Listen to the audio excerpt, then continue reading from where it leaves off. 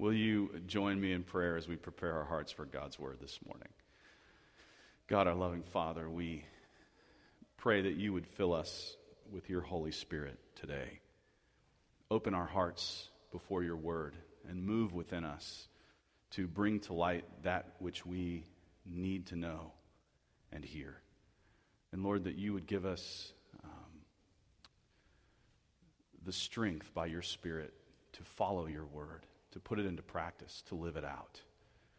And Lord, as we come before your word, we lay at the foot of your cross the burdens of our hearts, that we might be more free to encounter you here through your word today.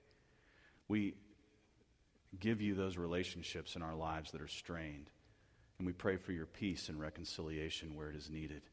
May that process begin with us.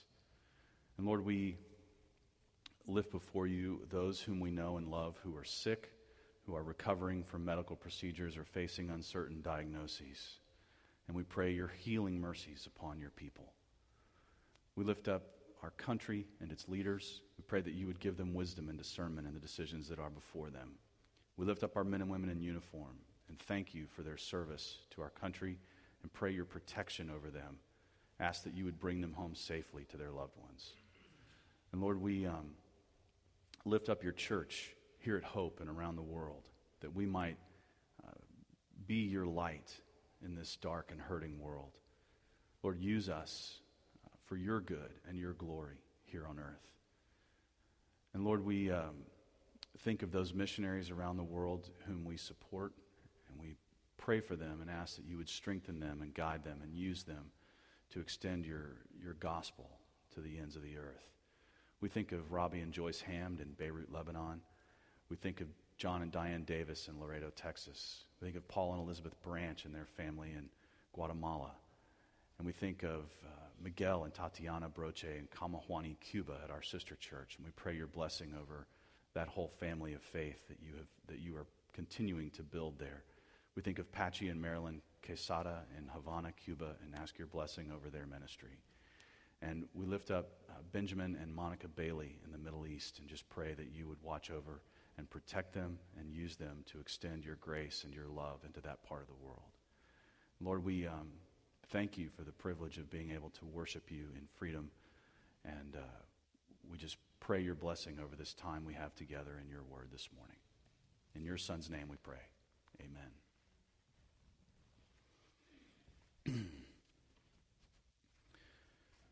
This morning we're going to be reading from the third chapter of the book of Galatians, and you may follow along in the Bible in the seat in front of you or in your bulletin or on the screen behind me. But just give you a little bit of background before we launch into this chapter, so if you haven't been with us for the past couple of weeks, you might still be able to know kind of what's going on. The Apostle Paul wrote this letter to a group of churches that he had started about 2 years before this letter was written. And he had been there, he had preached the gospel, he had shared the love of Christ with these groups of people in these various towns, and then he returned home. And in the ensuing 2 years, new pastors and leaders came into these churches and started teaching them that it's good to accept by faith the love of God through Jesus Christ. But we must also obey the law of God that's in the Bible. And we need to dress certain ways and eat certain ways and do certain things to our bodies to make sure that we are in compliance with the Word of God. And these other pastors and teachers were imposing biblical laws on the people of Christ and basically telling them, you're saved by the love of Christ, but you also have to keep your salvation by behaving well and following these rules. And these teachers were unusually successful in their appeal for a couple of reasons. One is they could show God's people in God's word exactly where it said, you may not eat these things, you must dress this way and not that way, and These are the ways in which you must conduct yourself. The problem was that Paul understood something that these new teachers and pastors had failed to grasp, which was that Christ had completely fulfilled the law of God and satisfied the righteousness of God. And so when he laid down his life for us, we are free.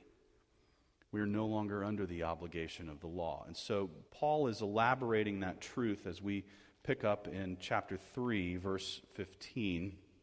And here he's going to use an illustration to sort of carry the point that Christ has fulfilled the law and we are no longer under the obligation of the law. So we're going to pick up in verse 15 of chapter 3 and read through the end of the chapter. Brothers, let me make an example from everyday life. Just as no one can set aside or add to a human covenant that has been duly established, so it is in this case.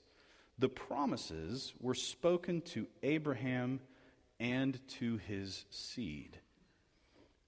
The scripture does not say, and to seeds, meaning many people, but and to your seed, meaning one person, who is Christ. What I mean is this.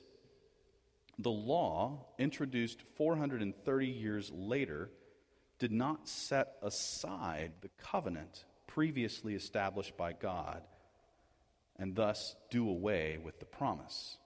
For if the inheritance depends on the law, then it no longer depends on a promise.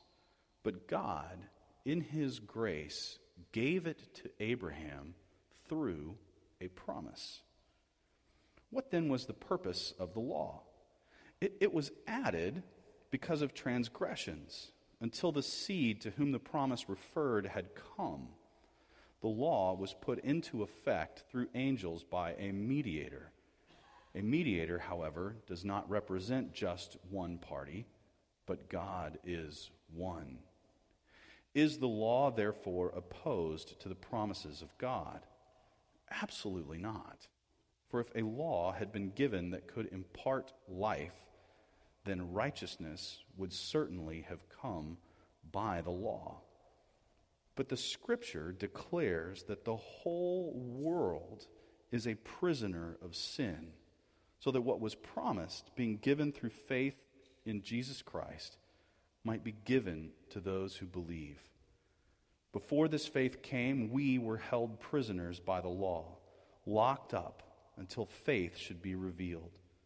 So the law was put in charge to lead us to Christ, that we might be justified by faith. Now that faith has come, we are no longer under the supervision of the law. We are all sons of God through faith in Christ Jesus. For all of you who were baptized into Christ have clothed yourselves with Christ. There is neither Jew nor Greek, slave nor free, male nor female, for you are all one in Christ Jesus. If you belong to Christ, then you are Abraham's seed and heirs according to the promise.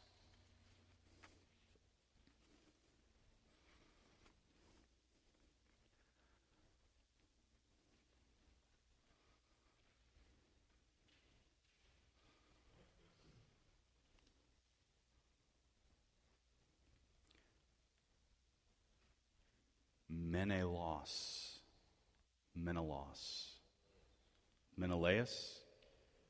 Is that the proper pronunciation? Menelaus? Well, there you go. I learn something new every day. Menelaus. Did I say that right? Okay. So some of us know who that was, presumably. That's good. So, if I'm not mistaken, Menelaus was either raiding or in a battle somewhere, and he was about to strike down his opponent and everyone present, and he drew his sword to strike down a woman named Helen, and when he got close enough, he saw her, and his sword dropped from his hand, and he dropped to his knees. Her beauty was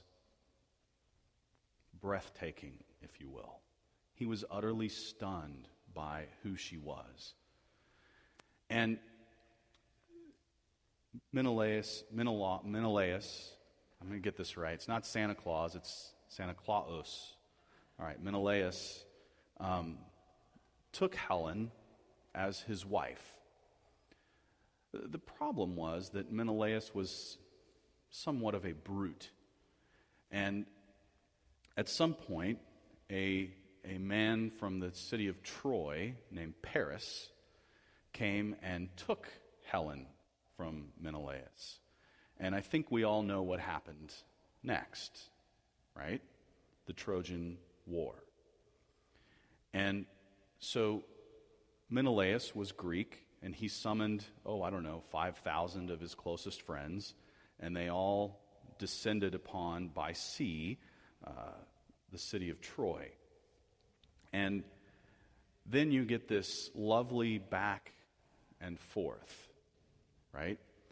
As Menelaus has come to vindicate himself and the taking of his bride. And so now this is where the whole thing, I promise I studied this last night. These Greek names are killing me.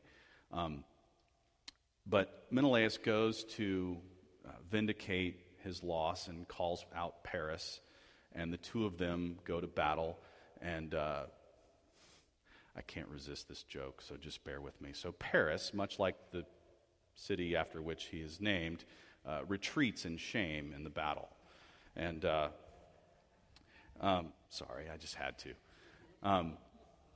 So Paris is humiliated, and Paris's brother, come on, help me out.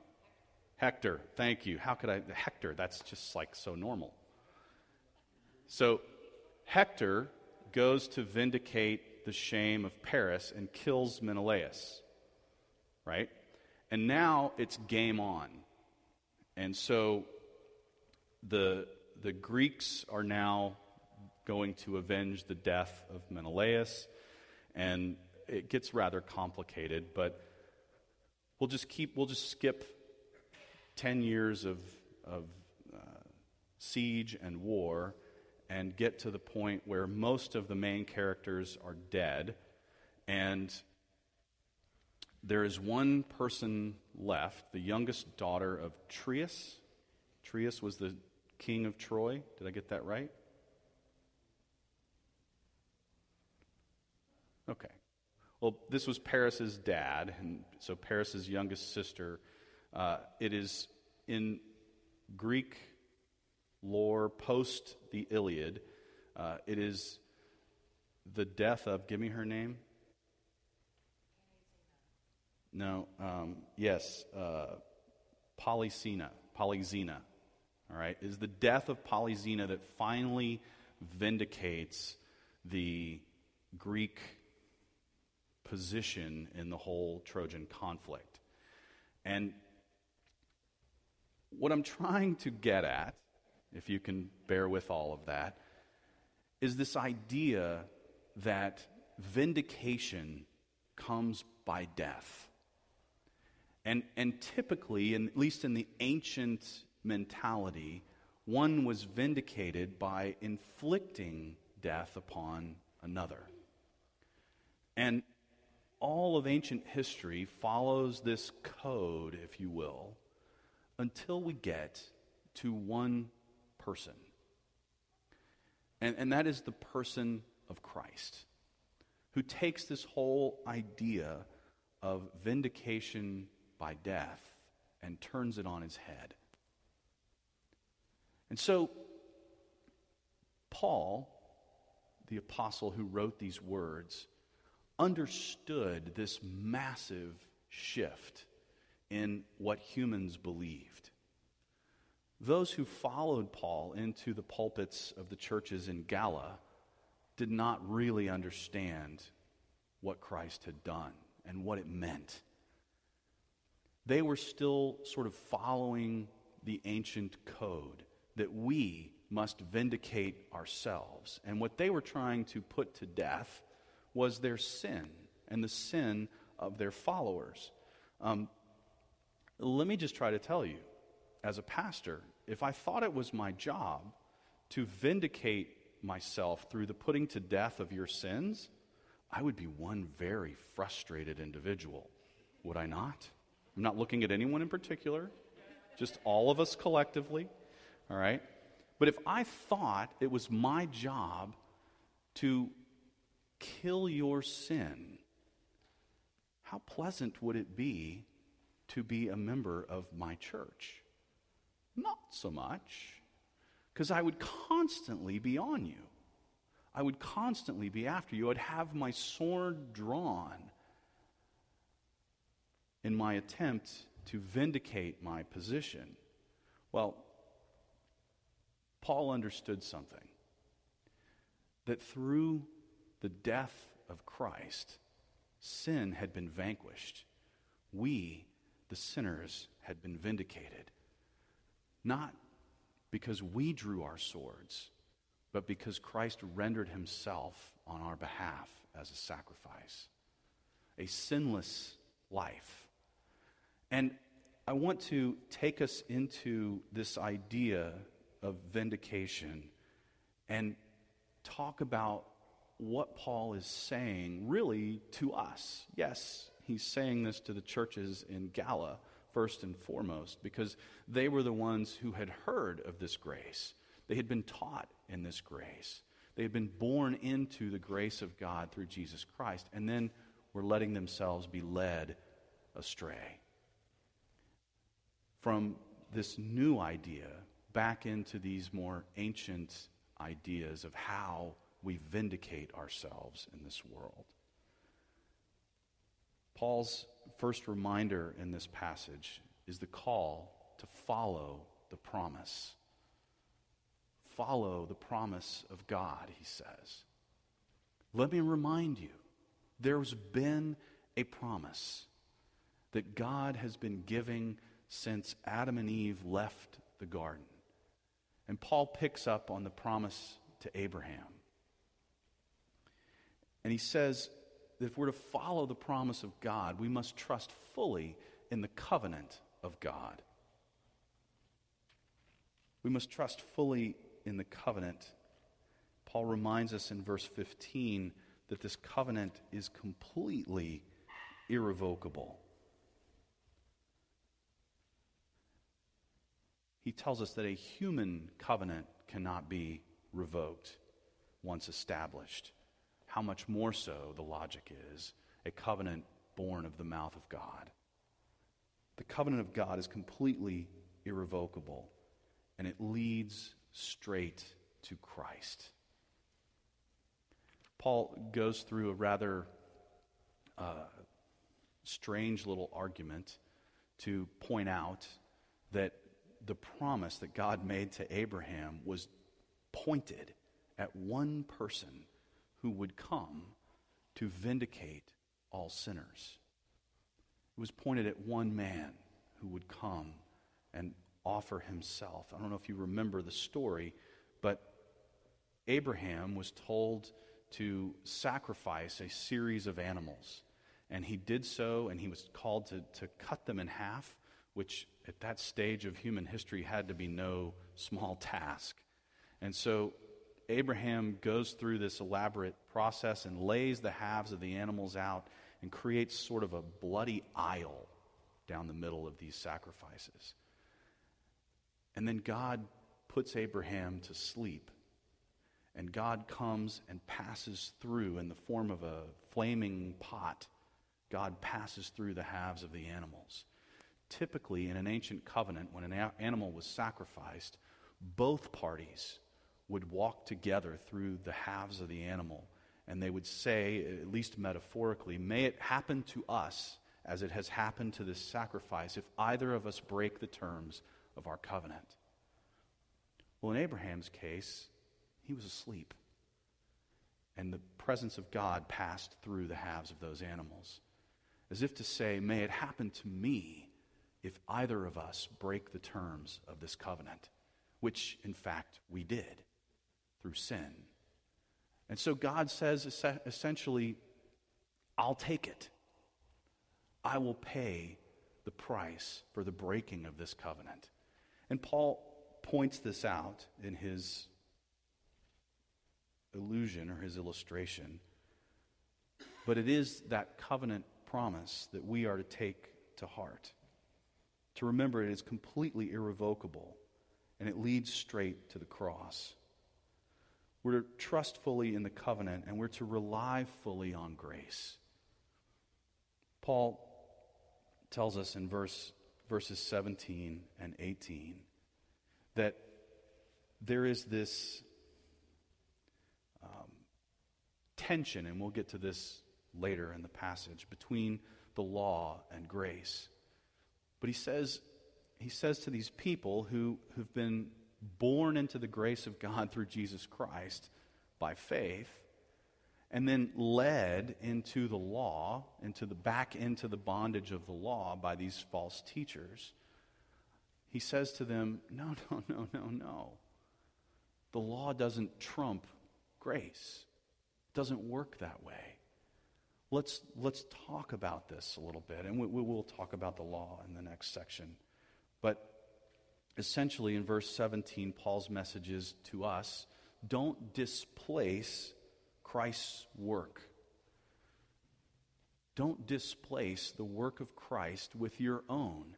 So if grace is a bathtub full of water, and you go and start putting your works in, it's pushing out the grace of God. And Paul says, no. When the law came, it didn't come to abolish the promise. It came for a reason. We'll talk about that reason in just a second. But go back to the promise. Verse 18, if the inheritance depends on the law, then it no longer depends on a promise, but God in his grace gave it to Abraham through a promise. So the quick point there is it wasn't that God's promise to Abraham wasn't getting the job done and he had to replace it with the law. The point was that God's promise to Abraham will stand forever. And the law was given for a reason. Now let's take a look at that reason as we first remember our call to follow the promise of God. We also have to face the law. We need to understand why God gave the law. We need to see the reason for the law. Well, what does Paul tell us in verse 19? He asks the question, what was then the purpose of the law? It was added because of transgressions until the seed by whom the promise referred had come. So, Paul tells us that the reason for the law is that it points straight to our sin. Here's how it works. God says, here is my law. I am perfect, I am holy, I am sinless, I am God. Here is my law, here is my standard. Go ahead, try to meet it. Go ahead. We can't, because we're none of the above. We're not holy, we're not righteous, we're not sinless. We're none of the above.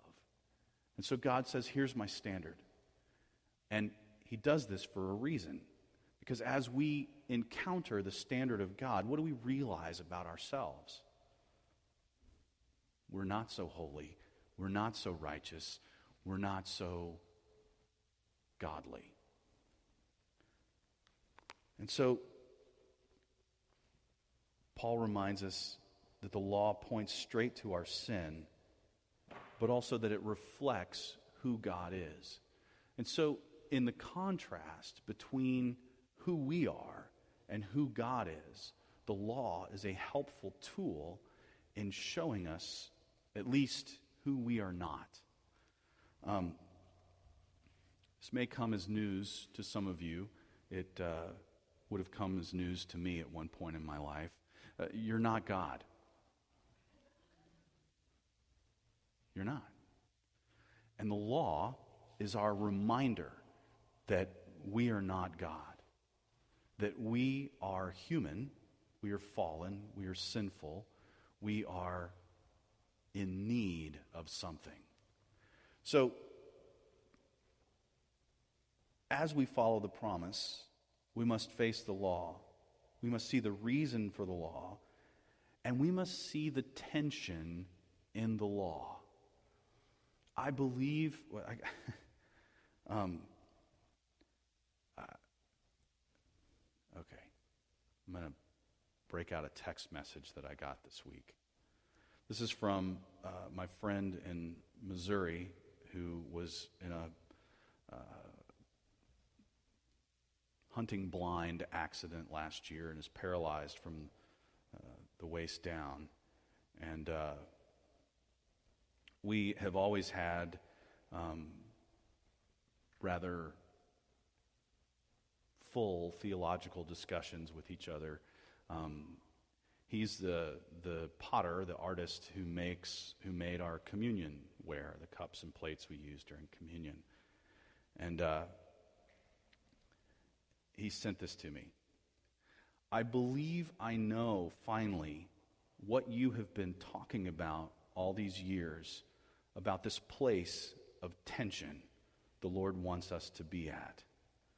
Middle ground, not left or right where we're comfortable, but smack in the middle of the conflict.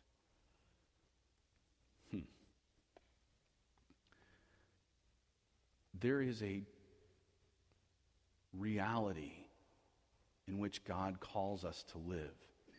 And there's a tension there between, in this case, the law and grace. And what is it that God wants us to see here? That the law leaves us in bondage.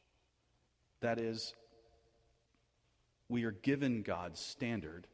We see that we cannot live up to it, and we are left in a difficult position, one of exclusion.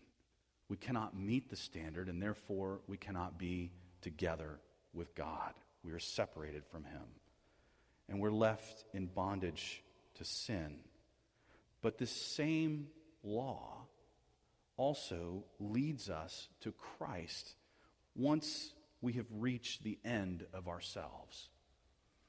Now, what's amazing about this is the way that the law works. It doesn't seem to matter which direction we go in relation to the law. We will eventually reach the end of ourselves. I'll give you the two extremes. One is the rebellious soul who just takes off in blatant disregard of the law of God and says, forget it, I don't care. I'm going to live free. I'm going to do this or that or whatever I want.